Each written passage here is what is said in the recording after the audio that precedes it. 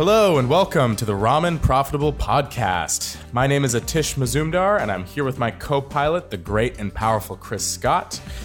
And this is the podcast about testing out your ideas, taking your first steps, and really overcoming those obstacles on the way to entrepreneurship. Enjoy. I'm helping a friend edit his feature, and it's an interesting process. Working with someone on their first feature. After completing my first feature and having my own experiences and trying to do things that will motivate his decisions, because I just know that he's kind of wrong in some aspects. And, you know, it's tough to, because, you know, so this guy made this film in 2012. This has already been made. Yeah, he shot it in 2012, and then he had like some personal issues. He got a divorce. His editor like crapped out on him, and they never got a chance to finish the whole movie. And it kind of now he helped me on Downshift. Okay, and he was like, "Oh, I should finish my movie." So then he got motivated to actually finish the movie. So the movie's finally all edited, but now he's just trying to figure out how to make the audio sound better, how to make the color look better. Well, so this might be like a really rookie question because I don't know anything about this, but it's like, is that actually possible to do on something that's been shelved for 8 years? Oh yeah. There's Really? definitely, especially now with how editing's going, you can definitely make things sound better. Oh, okay. And I guess it depends on what you want the look to be, because the way they shot it pretty like fairly nicely. Okay. If that's the proper way to say that. What do you mean by that? Like it was there's only a few parts where it's like poorly lit, but like it's consistent with its lighting, and it's good. It's solid. It's consistent. I think consistent is sometimes more beneficial to a film than like good here and then one really bad one. Oh, sure. So like, as opposed to, you can have one really great set piece and one really great shot, but then if it's like counterbalanced against something that looks kind of garbage, it's probably preferable to have just an average, like, good. Right. Exactly. Yeah. Because I do find with independent films, I find this stuff that I do too. It's like there's always one moment where like a really bad actor shows up in a scene, and it kind of just takes everybody out of the moment. Or this one shot is weird, or this one edit is weird, and it kind of just takes everyone out. If people have to stop and go, "Huh? What was that?" Yeah, then it's not good for your movie. That's interesting that you bring that up, because are you aware currently that Matthew McConaughey is pushing a book? No. I know he's been like talking to everybody. Is that what it's for? That's what it's for. Okay, because all of a sudden, like, I wasn't, I've kind of been, I've been listening to a lot of books lately. I haven't been up on my podcast game. It may surprise you or not surprise you. And in fact, this might be good stuff for another mini episode. But I've been off the Rogan podcast, which is... Chris is not in a concerted effort, as in like, oh, screw the Rogan podcast, like, not anything like that. It just seems like so much work. Like you were comparing Lord of the Rings and what was the other one? The other fantasy movie that you don't like? I don't remember, but it wasn't that good. Maybe it was. Who knows? But I didn't like Blade Runner, if that's... No. It was another fantasy movie. You were comparing Lord of the Rings and something else because you thought Lord of the Rings was just such a drudge to get through. Maybe it was Harry a drag. Potter. It was a It's drag. It's not a drag. It's a hero's journey. No, it's not. Dude, it's a drag. It's a drag. No, it's not. But like a Joe Rogan podcast, so it's like 3 hours an episode, right? Yeah, just about. Yeah, that's a lot. Yeah, but when your workday is basically a monotony of, whatever, it really kind of helps pass the time. No, okay, so we'll address this in a mini episode, my gripe with recent Rogan. But in short, actually there are many gripes I have with recent Rogan, but it's not as though I've been doing like a specific, like I haven't been listening or anything like that. You haven't done an official breakup yet. Right, I haven't done an official breakup, and before anybody starts speculating, or before you start speculating, it's not for any reasons like. Actually, it's because more of what society has done to it as opposed to what he has done to it. It has nothing to do with him, actually. It has more to do with the fact that, like, all of a sudden, it's politicized. Like, it's turf. But I started listening to the Rogan podcast back around episode 400 or 500. For context, I think they're in 1400s now, so nearly 1,000 different from, or 1,000 have been done since I started listening. So I started back in college around sometime.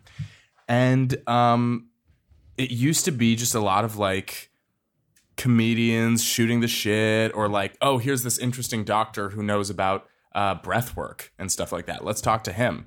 Or here's this, I don't know. Here's this guy who's making this movie about this really kind of unique species in the jungle. Like, let's talk to him, or, whatever. It was stuff like that.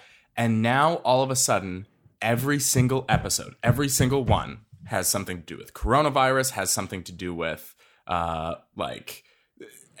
don't know. And people listen to these episodes, and then I have to see an article basically about how, oh, Joe Rogan is something this about trans or this about, whatever. And it's just like, it's gotten politicized. Hold on, I have to go close this door. But yeah, so basically it's like there is not, it used to be just this thing that I would listen to and it would be kind of funny or pretty interesting or something like that. But now people who don't listen to the podcast have opinions about whether or not he should be able to have certain guests on, or whether or not this, that, whatever. So basically what I'm saying is that politics is ruining good things in my life in general. Like everything. I get text messages now from both sides of the aisle constantly, like near constantly. Like Have you everything voted? is just, huh? Have you voted? I voted. Yeah, I already sent in my ballot. I don't know what they want from me. I wonder, because I know as soon as I sent my ballot in and I saw that it was checked in and like accepted, I stopped getting all the texts. So I wonder if I'm on some special list. Maybe. I think it's also because Arizona is like actually a battleground state this time around. I know, it's interesting. Yeah, so now it's like I'm just getting hammered by both sides, and Well, you're in a different county too. That's probably what it is. Even though your jury duty doesn't know that. Yeah. By the way, I don't know if I ever brought this up on the podcast, but thankfully somebody with a brain like read because they said, don't call the number. Like, even if you can't show up to jury duty, don't call the number. Just fill out the survey and we'll take care of it. But then I filled out the survey, and weeks and weeks and weeks kind of went by and nothing changed. And I was like, oh my God, am I going to have to go to jury duty in a completely different county? Like, this is going to be so annoying. And then finally, maybe 2 weeks before my scheduled date, they said like, oh, it's been you've been removed from service. I was like, oh, thank God. Oh, nice. That got me super worried. But yeah, I basically, I know that politics is important, and I know that voting is important, and I know that all this kind of stuff is important right now, especially. But why must everything revolve around this now? And I think that may be one of the, not to get too preachy on a subject that I know very little about, but ultimately it's like, wouldn't we think that me and my neighbor have more in common than we have apart? Like the fact that we afford to live in the same area, the fact that we both drive cars, the fact that we, whatever. It's like, in fact, as it turns out, in a coincidence, my neighbor is a guy who I used to train jiu-jitsu with, but that's entirely separate. So it's like, you would think that we all have more in common than we have apart, but now we have some sort of thing where it's like we have a divisionary rule that says, oh, obviously, if you're voting for this person, you're miles apart from the other person, and they're totally different, and you can't relate to them at all. And I think that that's bad. I think it's bad too. I think that's something that's been heightened these last 4 years with this presidency. Yeah, I think he's very into divisiveness. Yeah. Also, I do think that there's like in theory, in practice, and not in practice, but in I guess in theory, we have more in common with our neighbor than we don't. Yeah, but there's a lot of people that have the opposite opinion on that.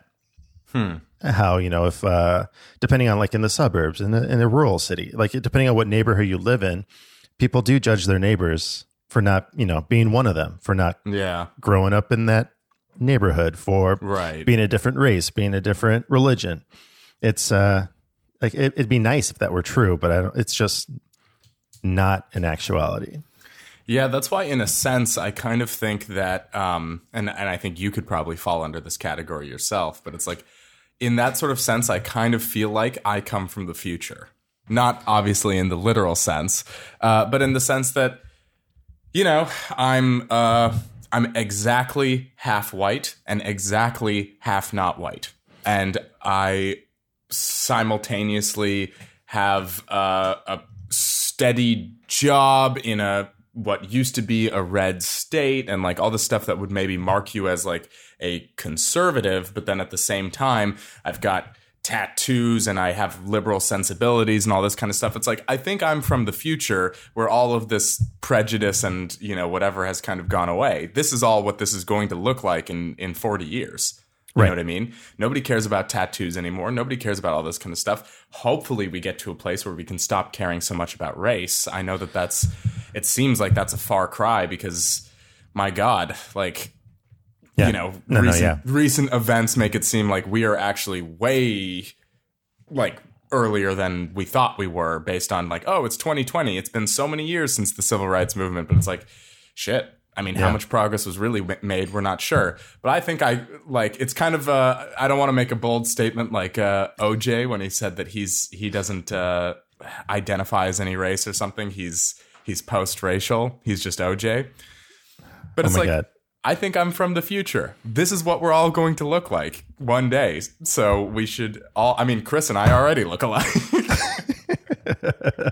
Yeah, we look like cousins. Exactly. So it's like, we should embrace thy neighbor and whatever.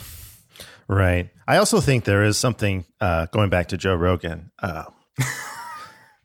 All roads point back to Rogan. all roads point back to Rogan. Just this starting off as, I was thinking about this earlier this week. It's just how big is too big?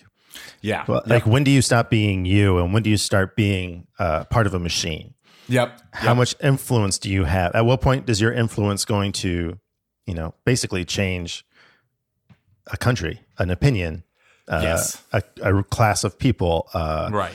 An opinion about something scientific, because you have this power that you didn't want it. Of course you didn't want it, but you have it. And like a refusal to acknowledge that power, or not taking a chance to recognize it and, I think, deal with it in a way that's, fair and not fair and balanced, because that's very Fox Newsies. But yeah, that's a slogan now. Yeah. So that, I don't know. I think what I'm trying to say. Yeah, no, I get what you're trying to say. I think that's definitely good. We should definitely do a mini-sode on that, because I've got a lot of thoughts, and I think you're on the money with exactly like what it comes down to is influence, right? Right. And that's why it's all in the same time. We've never been so empowered with technology, or even with, in certain cases, with money or with time, really, because like none of us have to go out and work a plow right now, basically. Right. So we've never been more empowered with time and all that kind of stuff. And yet, depression and self-consciousness and things like this have never been higher. Mm-hmm. And a lot of it is, at least with the younger generations, the Zoomers and all that, it's like it all has to do with the influence that other people have over you. And then you're comparing yourself to people that you see on Instagram or whatever. And then you think that your life isn't enough, or you're doing something wrong, or you're not who you want to be, or something like that. It's completely odd. But that this is all dipping into that social dilemma thing. So you sent me, let's bring this up. You sent me a cryptic text yesterday. Uh-oh. Yeah. You sent me a cryptic text yesterday, and you said, "Have we talked about burned bridges?" Have we? I was like, I don't think we have, but now I'm super curious what you're referring to. What's going on, Chris? Well, it requires a lot of stories, but I don't know, just because I definitely, actually, very recently, I have some life experience with this as well. So I'm curious where your head's at. Well, I had a conversation earlier this week with a fellow filmmaker here in town that's more of a technical filmmaker. In that sense, he's like more of a cinematographer. He likes to take video more so than tell stories. Got it. Okay. It's more about the like how it looks and all this kind of stuff as opposed like the technical capacities as opposed to, what I'm shooting and why I'm shooting it and all that kind of stuff. Right. He's all about the camera and the lighting and like what lights are we using. Like the legit brand of light is important to him. The legit brand of camera and the type of lens and the focal length. Is it an 85 or 102? It's like he's very, in that sense, that's a good skill to have for, certain crew members on a set. Sure. I like to focus more on story and characters and blah, blah, blah, blah. All the stuff that people watch. Yeah. But he was, I guess somebody reached out to him to work on this documentary. I don't know if he was, it's a big time documentary. This documentary, the woman directing it, she also directed that RBG documentary on Hulu. Oh yeah. So it's like a pretty big deal. And he's worked on some other documentaries. He's worked on some big stuff before. But to him, this was like the largest thing he's ever worked on. Which actually, I don't mean to interrupt the narrative, but have you heard the news? What? Because you brought up RBG, and obviously RBG recently passed. Our good friend Mr. Connery passed today. I saw that. Yeah. Anyways, it's a bummer. Yeah, it's a bummer. Please continue. Just thought I'd throw that out for you. We'll save our Sean Connery, James Bond, best Bond conversation for another mini episode. Oh man, can't wait to get into that with you. Yeah, let's do that. But he was talking about how he's never worked on like production. He has been working on bigger productions lately, and how it just feels like in our community here in Tucson, we don't have the capability of really matching with like a Hollywood set. So there's in Hollywood, it's a union state. Arizona's a right to work state. Right. Yeah. So right there's huge differences. Yes. So absolutely. If you're a grip in California, you have to take classes on safety. You have to be certified to be on set. You have to have, certain gear. It's like there's a way to do things because it's a standardized. Union. Right. Yeah. And everybody does it the same way. And it's a big pain in the butt, I think. Yeah. Well, I don't know. I find there's good things I like about it, and then there's things I really can't stand about it. Sure. I like worker protection. I like insurance. I like fair rates and compensation, hourly rates that actually have overtime and time and a half. Like all that stuff is great. But if I'm on a set and I can't move a chair because I have to wait for props to come in and do it, and they're on lunch, so now I have to wait an hour for someone to come move a chair, that drives me nuts. Right. So there's a trade-off, right? Like with these kind of unionized, there's worker protection and there's, kind of fair trade and a lot of stuff, but there's also so much red tape that it actually makes it more of a hassle than it needs to be.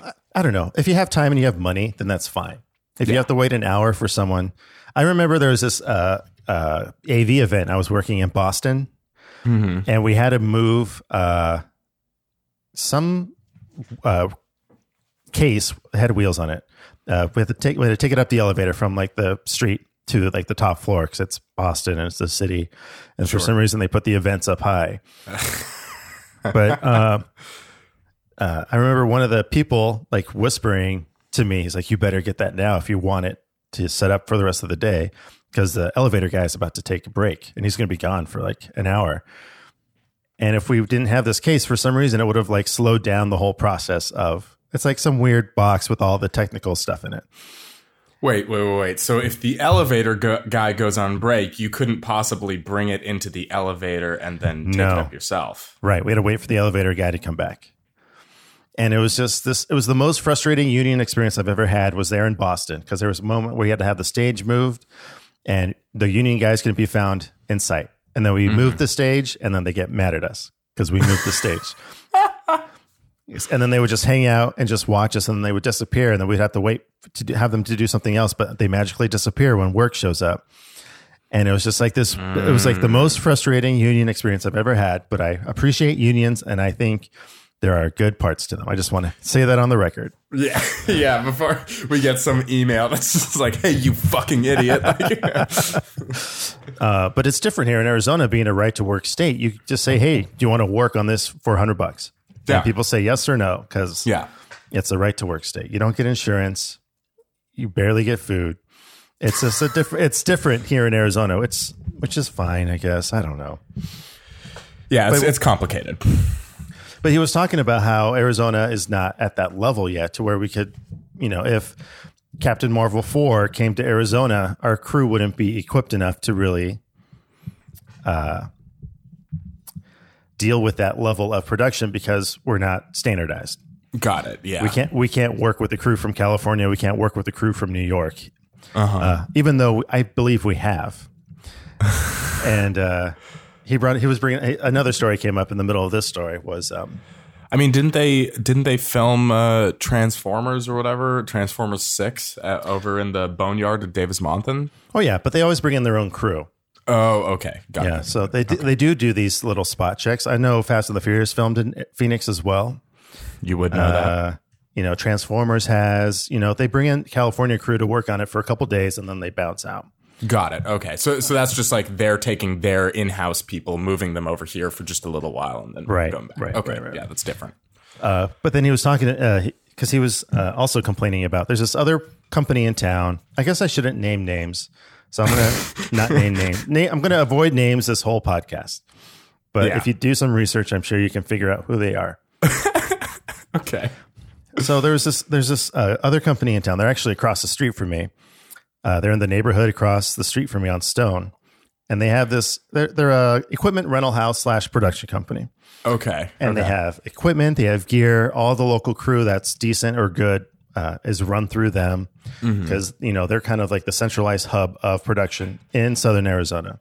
Sure. And one of these guys recently on a set, he's a douchey guy. He's kind of a prick. Prick is a good word for him. Okay. But he mouthed off to the wrong guy, and this production lost a whole job because of this one guy saying one wrong thing to one person. Wait. Let me make sure I have the narrative straight. The one guy who is mouthing off is the same guy who was talking to you about how production... No. Okay. No, this is a separate guy. Okay. Just keeping track of yeah. who was... So the guy I was having... his name is Sean. I could say his name. So Sean is my friend that I was talking to about productions in Southern Arizona. And he was telling me that at this other company, there was a new person that just is a prick. Yeah. Likes to mouth off to everybody. Every time I've met him, he's been the worst person I've ever met. But he's really good at his job, which is something this company stands behind. If you're really good at your job, it doesn't matter if you're a douchebag or not. Yeah, I have a few of those. Okay. And so they lost a job, and the work's been slow lately. Like the only thing happening right now are political ads, and what he lost was a political campaign for this company, and that's huge at this time because that's the only work happening. At this stage, that would be the work. Like that would be the thing. Yeah.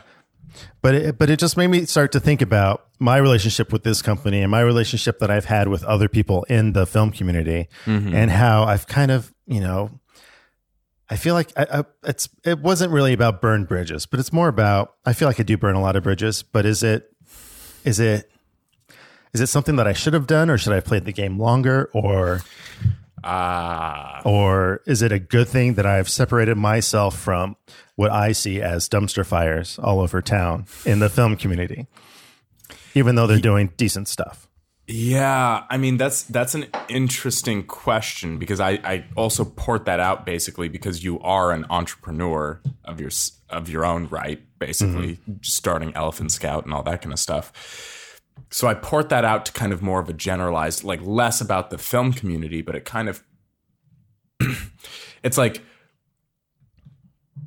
when do you make compromise and when do you kind of stick to your guns? And sometimes sticking to your guns or having your certain opinion about something can rub someone the wrong way. Right. Yeah. I mean, that's an interesting question. I mean, I think this is where we could do a review of Sun Tzu's The Art of War, because I think that there's a fair amount in there about this very subject, kind of. But I mean, it especially in these kinds of cases. like if we were to extrapolate kind of what the negatives or what the fear is, right? The fear is that you'll have less collaborators down the line, right? Right. And the fear is that you're projecting an image of yourself that says that like, oh, he can't compromise, or he can't work in this other sort of way. He has an uncompromising vision, which can be both a good thing and a bad thing, right? Because it's like they would say the same thing about Stanley Kubrick, and it's a good thing. Right. But they can say that about somebody else, and it would be a bad thing. So I guess it kind of depends. I think ultimately what it comes down to is like twofold. Because I also, like, my whole thing, I have similar narratives. My whole thing is about winning right? Like I want to win always, but I also need to balance that out against whatever like morality I inject into the subject is like winning right. And sometimes that does mean cutting people out and to use the phrase burning bridges, so to speak. So I mean, for instance, to kind of give a relatable narrative. I mean, you already know this narrative because you've been around for this period of time. But the company that I work for now, I also worked for from late 2017, like the end of 2017 into 2019. And it came down to the point where, you know, I was doing an excellent job, and this is actually this probably serves as like both a lesson and an example in burning bridges, but then also how to reconcile these. So I worked for this company, and I was doing a really great job, but I was in a position that had very low visibility, and I was just getting worked to death, and it just wasn't clear where this was going. And to be honest, I own 50% of the reason as to why this all went south, because as with anything, like I always have some sort of impact on what I'm doing, and therefore, because this didn't go the direction that I would have preferred it to, like at least some of that has to do with my influence. But basically I didn't want, you know, I wasn't like holding anyone hostage over a promotion or over a raise or anything like that. In fact, I specifically said when I met with my manager, I was like, look, I don't want a number. I don't want to hold you hostage over anything like this. I just need to know that there's a plan. I need to know that something's, you know, happening here. Otherwise, I'm just kind of sitting in the same seat, and, you know, this isn't what I want for my life. So, you know, we need to figure this part out. And I was basically told that, oh, well, we can't tell you anything, and we blah, blah, blah, all this kind of stuff. And to me, that reads as we don't know. Like, we don't know. And meanwhile, I was getting offers from other organizations that were pretty, like, they were firm. They were on paper. They were on an official offer letter that all I had to do was sign. And now I have this whole, like, I have a new path. Uh-huh. So because that answer was unsatisfactory to me, and here was kind of the difference, I think, between where I could have burned a bridge and where I didn't. When I gave my notice, the manager was, like, actively kind of upset and said like, oh, I feel like, she said, I feel misled by you. Oh my goodness. Yeah. And I was like, oh, how so? And I realized that it was just because I didn't leave that initial meeting where I said, you know, do we have a plan, whatever, because I didn't leave in a huff. I didn't leave all angry. This person thought that like, oh, everything's fine. It's like, no, I'm just professional. Like, I'm not going to throw a fit about not getting what I want, but I'm also not going to sit here and, you know, be taken for granted, basically. It's like, I'm going to do something about it. It doesn't matter to me, like, how you take it necessarily. So that then, of course, was like kind of a poor instance where it kind of seemed like I was going to burn that bridge. And like, because this person was actively saying not aggressive things, but in a business professional tone that evokes like being angry or being upset. You know what I mean? So without saying like, hey, you fucking, you know, whatever, like my manager was basically telling me that like, oh, I feel misled and blah, blah, blah, all this kind of stuff. But I just had a formal, you know, I typed out a letter. I gave them a month's notice. I worked until the very last day, and then I left. And then so fast forward to, I think 7 or 8 months after that, and they give me a call back, and they're basically saying like, hey, we really need a person who does this. Not your old job, but we do need somebody who does this, and they came to the table with a deal. And when I came back to the organization, I was very concerned about, several things. I was concerned about the fact that like, oh, am I walking into a trap basically where because they know that I'm a deserter, or because I, burned this bridge, they're going to keep me in this new seat now and not promote or not let me grow or not let me do all this kind of stuff. And it didn't actually end up being that way. And the reason why it didn't end up being that way is because I comported myself like very professionally at the time, but also was very firm. So I think that's kind of where that compromise angle comes in, is that no, I'm not going to like you want, I don't think you can compromise your vision for something, especially, you're referencing kind of how you like your life, right? Like filmmaking and how you do a good job at that and all that kind of stuff. I mean, that is everything. So you're not going to compromise against that. But then also how you relate this information or how you treat other people essentially is going to be that difference. So now I'm back into the fold, and there is still a little bit of tension between me and the person who I quit with, but everybody else is fine. Uh-huh. So I'm still a little worried a little bit about, burning bridges. But I think because I actively put in the effort to make it not seem like that, I think that that's not the impression. I did the complete opposite. Oh, tell me about it. I always do the complete opposite of that. I don't know. I guess it can go all the way back to even like 2004, 2005. Mm-hmm. So one of my first big projects here in Tucson was for school. And I was working on, I wrote a Western. It was called Fistful of Ugly.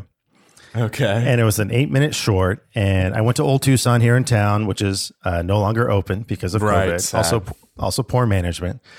It was too expensive to shoot there. So I asked around, and a friend, one of my writing instructors was like, you got to talk to this guy. This guy, we should give him a name. I'm not going to name names. Yeah. But this guy knows all the guys in town. He's a stunt man. He does Westerns. He's the guy to talk to. Okay. And so this guy is a few years older than me. I want to say maybe 3 years older than me. And he went through the same film program that I went through. And everybody thought he was, the next big thing. He's the be all end all. Yeah. Yeah. Especially at Pima, there were always like stars of each class, like the person making better stuff in each class. Right. Yeah. And him and his friends were the star of their class. And it was 3 classes before me. So he's a little bit older than me. So I went and talked to him. I was like, hey, I need to make a Western. This is my script. He's like, hey, this is pretty good. I can help you out with this. I can act it in if you want. I have this, I have all this crew. If you want a location that's cheap, go to this place up in Phoenix. And there's like this little tiny Western town, and I think it was in Goodyear. And so I drove, I looked at the location, I met the guy there, and the guy was super nice. I went up with a friend of mine, but he was like this weird eccentric guy. Yeah, he had like rock star hair, like really curly, big hair. Sure. And he was like, name dropping left and right, because that's what people do in the film industry. It's always about name dropping, especially here in Arizona. If you can't drop a name, you're a nobody, which is pretty sad. So we're there for like 2 hours. We're scouting locations. We're blocking scenes. We're like, hey, we can shoot this here. We can shoot this there. Can we have a horse here? Can we shoot some guns here with blanks? And he's like, yeah, sure. Whatever you want. Anything like that. So we go through this whole 2-hour meeting. We put a date in the calendar. And as we're leaving, as we're literally walking out the door, the guy goes, oh, don't forget about the insurance thing, your insurance certificate. And I'm like, what? I'm like, all right. And I just left because it was literally as we were walking out the door. So in my head, this isn't a big deal. Yeah, it was an aside. Right. Why would why would you not bring that up sooner? Like, why is that not the first thing that you bring up if it's not important? Yeah. So I go back to school. I talk to the instructor. And I was like, hey, instructor, they asked me for an insurance certificate. And the instructor was like, no, we only provide that for this one class, but not for your class. And I'm like, all right, well, cool. And then I looked it up. And insurance was like $1,000. I'm like, yeah, Let me call this cool kid that everyone's like, you should talk to this guy. And I'll see what he says. So I said, hey, dude, cool kid. The guy was like, really nice and everything. And we saw the whole location.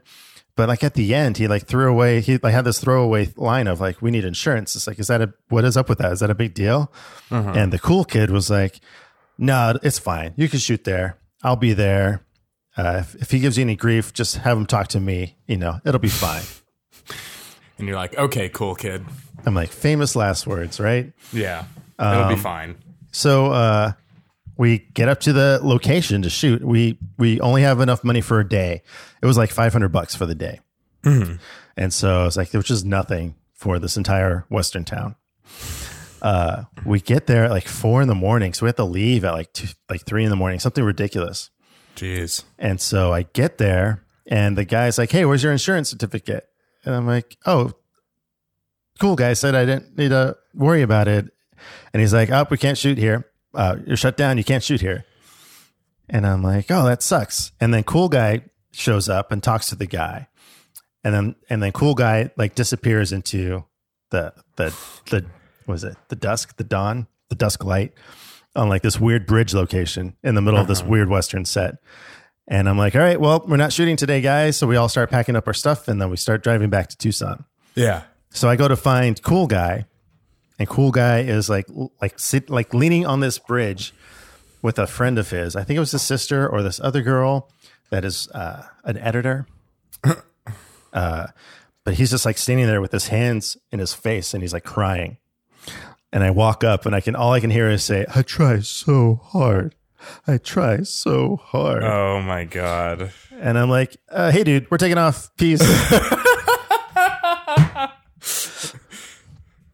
But at this time, the film community was kind of putting all their energy into this one person, this one cool guy. Yeah. And like, oh, he's going to be the savior of the film community here in Southern Arizona. And he made a feature and he made some other stuff. But to me, I was like, he was kind of a douchebag. I mean, it's a little loony. Yeah. So instead of being, diplomatic and nice and saying thank you, I said all that stuff. Yeah. But from that day forward, to me, he's been known as, in my head, tight pants douchebag. Because he always wears that guy. Yeah. Because he always wears Wranglers that are a little on the tight side. The snug side. And he's a douchebag. So I always called him tight pants douchebag. And I'm not ashamed to call him tight pants douchebag. I probably wouldn't call him that to his face. I probably would if the circumstances were proper. Mm-hmm. But everyone I know that has worked with him, I tell them that's my nickname for him. And no one has ever said, you shouldn't say that. You shouldn't call him that. Yeah. Everyone always laughs at it. So it's like truth. It's probably a decently accurate read. So how has that interaction, let me, instead of starting with that question, has that interaction come back to be problematic for you in I guess only future in productions, and like the morality sense of it all, and like my ego sense of it all. So that production company that's across the street from me, that lost the political ad, that's like the big production hub in town. Mm-hmm. Back in 2005, it was owned by this other guy named Ron Misty, and Ron Misty was like a key grip in LA. He was like a key grip on Logan's Run, like the 1970s movie of the version of The Island. I don't know if you've ever seen The Island. I have. But he sold his company, and Tight Pants Douchebag came across some money somehow magically and was able to purchase this company and kind of became the owner of this rental house hub place. Okay. So in theory, if I needed to rent a bunch of gear for a large production, I could go through this company. And it could be a strained relationship there. Yeah. So I've never dealt with them personally, but people I have worked with on set have dealt with them, and it's worked out fine. So, I mean, this is kind of the thing, especially with, kind of the younger entrepreneur population, sort of like that's kind of more the angle that's concerning, right? Because you're bound to ruffle feathers with your own individual work style. And especially if you're the kind of go-getter that's trying to start your own company or trying to make your own product or try to do your own thing, like you're bound to kind of be pushing against somebody, even somebody as like Preston, where it doesn't seem like anything he's doing, but what happens when he is actually stepping on someone's toes just because they're inventing the same kind of game as somebody else? You know, like no matter what you do, we don't exist in a vacuum. I think that's the reality that we have to come to terms with, is that we don't exist in a vacuum. So no matter what, any actions that we do that might have consequence to others can be perceived both positively and negatively. And I think the concern for most, kind of younger entrepreneurs and that sort of thing, especially, what I've experienced earlier in my career and stuff like that, some pretty interesting choices that I've made. You end up, I don't want to say that it's natural or that it's going to happen, but it kind of seems like it will anyways. You know what I mean? Like it. Because the idea, especially if you're, someone San Francisco is pretty much over. But earlier, that was the hub, that was the tech hub for anything.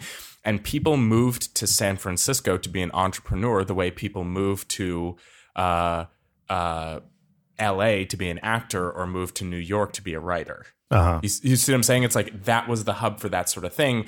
And it was less about being discovered, but it was more that, oh, here's the place where I can go and everyone's favorite word, network, and, meet people. And once I tell them, I pitch them my idea, and now maybe I have an investor, and now, all this kind of stuff.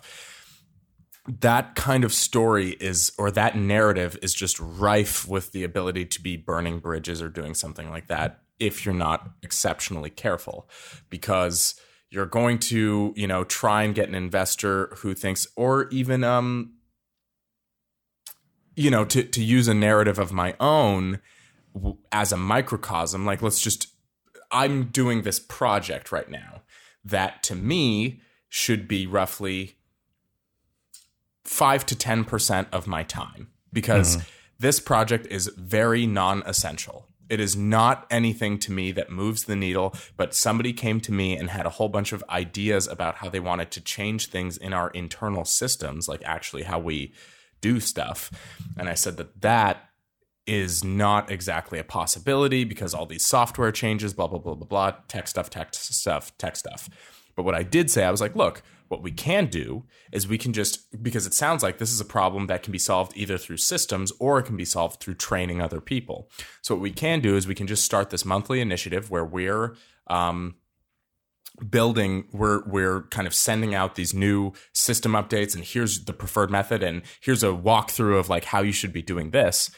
And, that and that was fine. And we started on this project, right?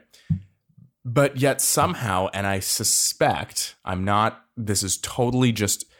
suspect that this other person that I'm collaborating with just has way more free time than I do, or maybe isn't as interested in their main job as I am, or isn't as sunk in as deep or something like that, because they are just scheduling meetings constantly. They're changing their ideas of what they want this thing to represent. They're saying, oh, well, we need to pull in, and they use buzzwords constantly that drives me up the wall, where they're saying like, oh, we need content from all these different people, and let's set meetings with all these different teams individually so we can get content from them. And then at the end of the month, we'll have a content review meeting with each of these entities. And it's like, hey, this is taking up so much time. And so I'm trying to be polite, but I'm finding myself more and more aggravated every single time that it's like, look, I signed on to help because I'm good at the technical aspects of what we're trying to do here. Mm-hmm. But at the end of the day, I'm writing up a bunch of stuff. You're setting a whole bunch of meetings that you're committing us to that we're asking people for content, and nobody wants to do that because nobody wants to take the time to write up stuff. So ultimately, I'm writing up stuff. I built the format, because we had to build this in an Outlook template, and this person didn't know how to do that.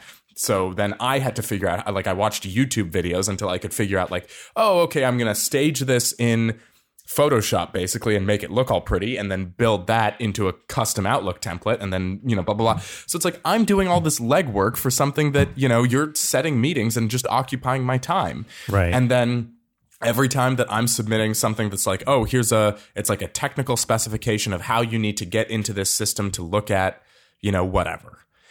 And then you keep bringing up things like, oh, should we be doing more about, surveys or interviews with people or blah, blah, blah. And I'm like,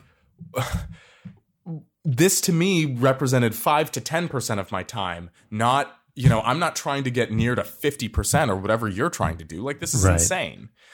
So, in that kind of sense, it's sort of the similar thing where it's like, look, now as a result of doing a project with another person, inevitably you are going to have differences in opinion. You're going to have different stylistic, like I like to work this way, whereas this person likes to work that way. Like that stuff is natural. For me, it would be quite painless or just, nothing would really happen if I just said, okay, I'm out. Like, I don't want to do this anymore, whatever. But and that's because I kind of have my other stuff that's also working, whatever. But if you're an entrepreneur and you end up taking on an investor or you end up, getting a new partner or you end up doing something, it's like that can have deep set consequences, not only just to your product, your company, your, whatever it is, because you run the risk of changing things or doing something the way that you don't like to or anything like that. But also then the alternative is if you kick this person out, which happens all the time, like dynasty changes in San Francisco happen all the time. You know what I mean? Like all these tech startups have people in and out and in and out and in and out. Like people mostly do 6-month rotations in these tech startups and they don't actually land anywhere. And now you run the risk of, oh, well, that person is actually a really good friend of this high-end investor, and now you're definitely not getting funding from them.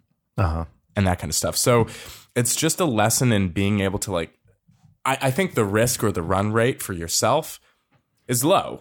Like you said, because look, you could go through this gear rental company basically, or do they also do like cruise stuff, or is it just? Yeah, they do a lot of cruise stuff. They do a lot of local productions. They do if anything big coming through town, they go to them first.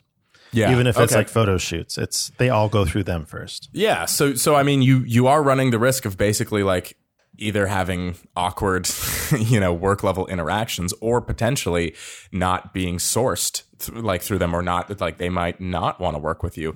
But at the same time, you're in a sense, you're protecting your own projects or your own stuff, because you know what kind of people that you would work with and what kind of behavior that you would tolerate when doing a production and what you won't. Right. So it's like it's this kind of fine line where you want to please everybody, but at the same time, if you're just willing to, like, for instance, think about your feature, Eddie Mummy. If this was the kind of stuff that was going on, or actually more importantly, the shorts, the murder mystery shorts, those were, at least from an outsider's opinion, I have no idea, but it seemed like those were on a really tight deadline. Right. You know what I mean? Because you had all this stuff going on simultaneously. You were shooting the shorts, but then also figuring out the live component and like all these different things going on together.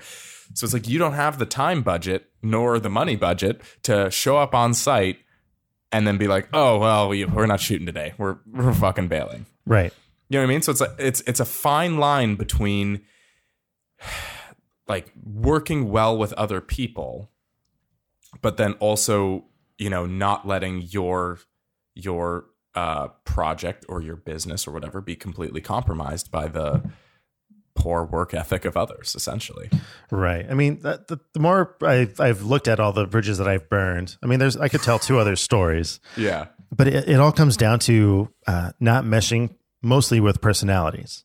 Yeah. And just not wanting to work with this douchebag that doesn't really treat people well, has a reputation for not being easy to work with. Mm-hmm. Why would I want to work with a person like that? There's someone else. There's 2 people like that. There's 2 douchebags that I've worked with, that I've burned bridges with. And I'm like, if I never work with them again, I'm fine. That's fine. Yeah. And then one was just kind of just creepy. It was just like really weird. He was like really attached to me and wanted to be like best friends in a weird way. And I'm like, stay away from me. This is weird. But it's more of a. But if you look at their successes, they've had way more successes on a public platform, I guess you could say, on a popular platform. Mm-hmm. If you look at the list of companies the company across the street has worked on, they've worked with huge names that I guess you could associate with success. Mm-hmm. There's this other person that I worked with that does rope tricks. You know, he's had a lot of success. I helped him with the short film at the beginning of the year, and it's like a 250,000 views on YouTube right now. Wow. And so we had a little blowout in the middle of a Starbucks, which was hilarious. But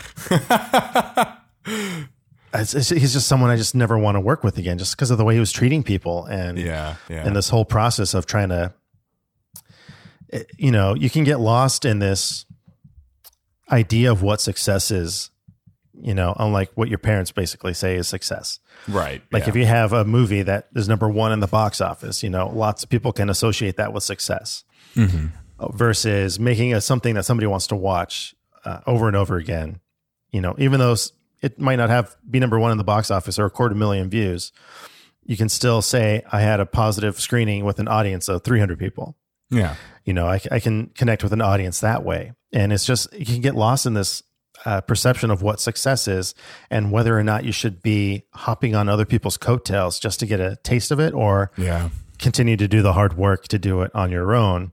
Yeah. And it's just, it's a weird thing to process as you're going through your career, looking back at choices you've made, looking back at decisions you've made and small successes you've had and big ones. And does it really, like, where's it going to, like, what, I guess what I need to do is define what I see for myself as success and then focus on that versus being derailed by a stupid conversation in my friend's garage about the projection company across the street being the only company in town that can compete with the Hollywood version film set. Yeah. I mean, and that's kind of the thing. At the end of the day, you're not really going to have to answer to anyone but yourself. Right. I mean, that's just the truth of it, right? Because I have this conversation with myself actually a lot in a different context, but there are certain things that, you know, you never know when you're, because also burning a bridge doesn't necessarily come in only in this format where it's like a one-to-one person-to-person sort of thing. It comes in many sorts of formats. Like, for instance, oh wait, you know what? Never mind. I can't talk about that on a podcast. It's, so we both know this guy. He works out at the gym you used to attend here in Tucson. Oh, yeah. How do I already know who you're talking about? And he's this really angry guy. Yes, he's very angry. Yep, we're talking about the same person. And so he dated one of the actors from the Mummy movie for like a week. Without saying the person's name, give me the character's name. Tiffany. Oh, wow. Okay. Yeah. And so I saw them out at a movie once, and I thought it was strange that they were together. And then Tiffany. It's an odd pairing. It is an odd pairing. But I guess if like I've known him for a while and his previous person that he was dating, and he has a type. Let's just say that. He has a type. Sure. So let's just say they dated for like a week, and they didn't have an amicable split. He was very angry and upset. And so apparently one of the things that he did was he sent a picture of a person hanging lynched on fire from a bridge to Tiffany. So that's a literal burning bridge. Right. And she had the best response before she blocked him. And I thought it stuck with me for a long time. Because this was like, it's just like years ago. And her response was, burn bridges, light my way. And then she blocked him. Wow. And it was just like, oh, that's a really smart way to look at it. Yeah, that is a smart way to look at it. I think that there's several there's like a lot of ways to deal with these kinds of things, and I think maybe Tiffany had the right idea there, right? Because especially as you go through your professional career, I don't want to say it's inevitable to kind of have these clashes or have these stylistic clashes or to not get along with someone or to sometimes even burn a bridge. I would personally say that that's inevitable, but then again, I don't know. Maybe some people are a little bit more compromising and some people are a little bit more pleasant to be around than myself. So, maybe that doesn't happen to some people. But for instance, with myself, there are even certain career paths that I can no longer be in. You know what I mean? Like not no longer be in, but there's, without getting specific, because this was the story I was going to tell, but then I realized that I technically signed an NDA, so I can't, I talk about it with you because you and I are just two people talking about it, but I'm not going to put it on a broadcast that can be downloaded. You see what I'm saying? But essentially for a period of time, or I went out for a job that has very high and specific selection criteria, and I actually met you just after this period of time, or maybe around this period in time is when you and I kind of met each other, and I was all set to get the job. Like I basically had a 2 month or like a month, 2 month, period of time where I was not officially selected for the job, but then became officially selected for the job. But then when it came down to it, it was basically putting me in a place, it just wasn't under favorable conditions. And at the time, I was only 22 or 23. And so I, declined for, several reasons. But this company had already kind of invested some time and some money into me, and they completely did not expect anyone to say no. Mm-hmm. They didn't expect anyone to get through that month or 2 months and then be like, no, I'm good. Like, thank you. Because they only presented the official offer at the end. Of course. Right. And it wasn't a conversation. It wasn't a like, okay, here's what, blah, blah, blah. It was just more of like an appointment. And, I regret making the decision that I did now because it turns out that this line of work or this thing is actually like suited towards my mentality and like what I do. Although I'm not really sure what the career growth from there. I mean, a lot of things were problematic. But now it's, I had the discussion with Tori about, that would be an interesting, because I saw a post on LinkedIn for not the position that I would have gotten with this company, but a senior position. And the money was ludicrous. Like, was it? Just insane. Like, a senior position of whatever this vague thing that I'm talking about, it was posted at like $250K. Wow. So I was like, wow, okay. I mean, how many years does it take to become a senior person in this? Probably, whatever. It's like, wow, I could have been, if I had started at that same time and fast forward to now, because now so if I was 23 at the time, I'm turning 29 now. So that would have been 6 years doing this job. I maybe would have accelerated into this, position. So I kind of had this FOMO, as the kids say, or whatever about that. And it's just one of those things that, they're not going to accept me now. Because I said no, there's no way, if you probably already know what I'm specifically talking about, but there's no way in that career field that if you've said no and you've walked away from it, that they would ever take you again. Like that, it's just how it is, right? But so there's this great essay for any listeners. I think I've told Chris about this many times, so he's probably going to roll his eyes when I say the name of this essay. But there's this great essay by Paul Graham. He's one of the founders of Y Combinator, so he's one of these startup, geniuses and all that kind of stuff. But he's also an essayist. He's also a professor. This guy, Paul Graham, he wrote this essay about staying upwind and how you don't want to get so specialized so early on in your career that you can no longer, pivot, or you can no longer get into other kind of things. And I think that same essay, the spirit of that essay, can also be applied towards burning bridges and stuff like that. Mm-hmm. You don't kind of want to make these decisions, these hardline decisions that early on until you really kind of figure out what you're doing. But I do think it's also important to have an uncompromising vision. Don't be that person who's willing to waffle on everything. And even though you feel something is wrong, you'll do it anyways and all this kind of stuff. I would say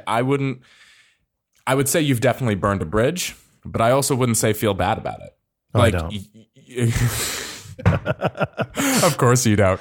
Of course you don't. But that's sort of the thing. It's like once you figure out, and that's kind of the thing about growing up. And if you're in the younger kind of early phase of your career, you're in your early 20s, you have a lot of figuring out to do. So it wouldn't behoove you to burn bridges necessarily that young, because you don't know what you're going to end up wanting to do or who you're going to want to do it with. It might turn out that this person that you're very critical of or that you're clashing with, they might end up being right. You never know. Right. That said, you don't want to. So this, I'll finish with an anecdote that's not mine, but one that I can actually tell the details of, because I'm sure the previous one was frustrating as fuck because people are just like, I have no idea what he's talking about. But Matthew McConaughey is on this. Oh, that's why I brought it up. Matthew McConaughey is on this recent push because he has a book coming out, Green Lights. I haven't read it, so I don't know if it's good or not, but it might be interesting. And I'm a big McConaughey fan. I'm just going to come out and say that right off the top. I like the way he thinks. I like the stuff that he does. Sure, he had that period of time. I like the fact that he can be funny and kind of self-deprecating about that period of time where he was just the shirtless guy in rom-coms. Uh-huh. You know what I mean? Like, he openly talks about that like, yeah, I wasn't serving myself best, and I wasn't doing, whatever. But he had this great commencement speech for, I think, UT Austin, somewhere in Texas. I think it was UT Austin. And in that commencement speech, he talks about how he got his first, kind of role where he was making like $300 a day, that he was on set. He was very excited. It was Richard Linklater with Dazed and Confused. And, they just kept bringing him back because he was only supposed to be there for a certain amount of days. He plays kind of a smaller role in it, Wooderson. All right, that kind of stuff. And he says that, they kept saying like, oh, he was great. And would he want to come back and do more? And he was like, hell yeah, like give me more days on set. He's making $300 a day. He's having a blast. But upon review, a recent review at the time of the commencement speech, so now that's probably who knows how old, but at a time of recent review, so later on in his career, he was watching the film and he realized that there were scenes that he was not supposed to be in. That there's this point in time where Wooderson was going to go and get some Aerosmith tickets, and he asks people, hey, anyone want to come ride with or whatever? And he's got one guy who's coming with, but then everyone else is like, nah, we're good, whatever. And he says, all right. And he exits, screen left or screen right. I don't know what the fucking, But then he comes back and says, hey, y'all sure that you don't want to go, whatever. And what McConaughey is saying is like what he realized later in life, because at the time he was just stoked to be on screen more. He was stoked to be acting more. He was stoked to be, getting more money. But what he realized is that scene shouldn't have existed. The character is not the type to think like, oh, I need to go back and ask. I need to, he's a person who's so sure of himself that he asks once and he doesn't look back. He doesn't falter. He doesn't stutter step. He just goes. Mm-hmm. And that's the character. And so the scene is a disservice to the film and to the character because it completely acts against what that person would be like. And I think that that's kind of the same thing with, this topic of burning bridges and all that kind of stuff, is that like, you don't want to, just be completely okay and be callous with just like cutting people off and just, I'm headstrong, I'm doing whatever. But you also don't want to compromise on that vision either.